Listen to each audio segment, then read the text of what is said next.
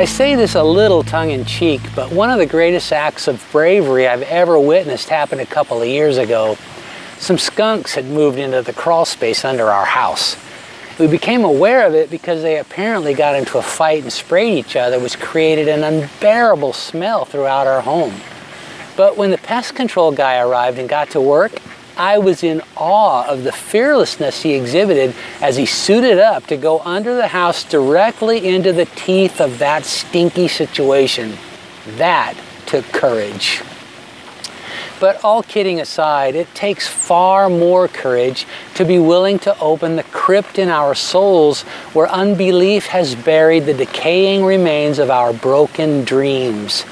We spiritually recoil from the risk of exposing the foul aroma emanating from the moldering mess of our disappointment, anger, and heartache. But the Lord must take us there if we're ever going to experience a revival of hope. And that's the lesson of John 11, verses 38 to 40, which set up the climax for the account of the resurrection of Lazarus. On the way to this miraculous moment, Jesus had repeatedly made it clear that death would not be the end of the story. He'd said this episode would instead result in a display of the glory of God. But those involved just couldn't seem to believe there could be anything beyond the physical reality of Lazarus' passing. So as the Lord approached the cave where his friend's lifeless body had been entombed, he was deeply moved not only with emotional empathy for their grief, but also with sorrow over their lack of faith. When he asked that the stone covering the grave's entrance be moved, Martha resisted, cautioning him that the stench from the decaying body would be overwhelming. But I think, based on the Lord's reply, that her response revealed more than a practical consideration.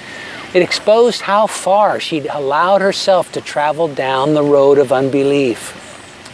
Her earlier conversation with Jesus had awakened a fresh confidence in who he is, but unbelief buries hope, and much of hers was in the grave along with her brother's body. She was grieving her way through to a future without him, and it seems that she'd already become so invested in her new reality, she just couldn't imagine there was any alternative.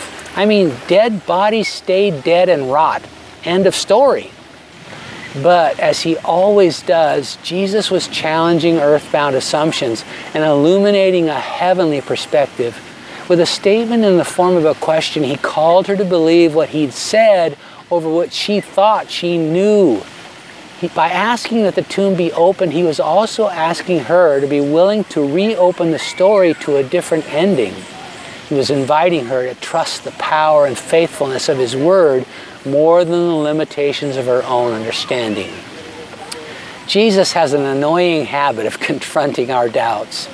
His loving heart just refuses to abandon us to that confining state which so vastly limits our experience of his glory.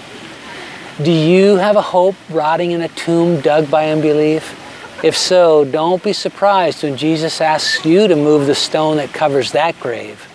We must brave the putrid scent of our faithlessness and expose the decomposing corpse of our unfulfilled hopes if we're going to witness the unimaginable wonder of his power to restore what we thought was lost. He's really good at resurrecting broken dreams, and you can confidently bring yours to him right now.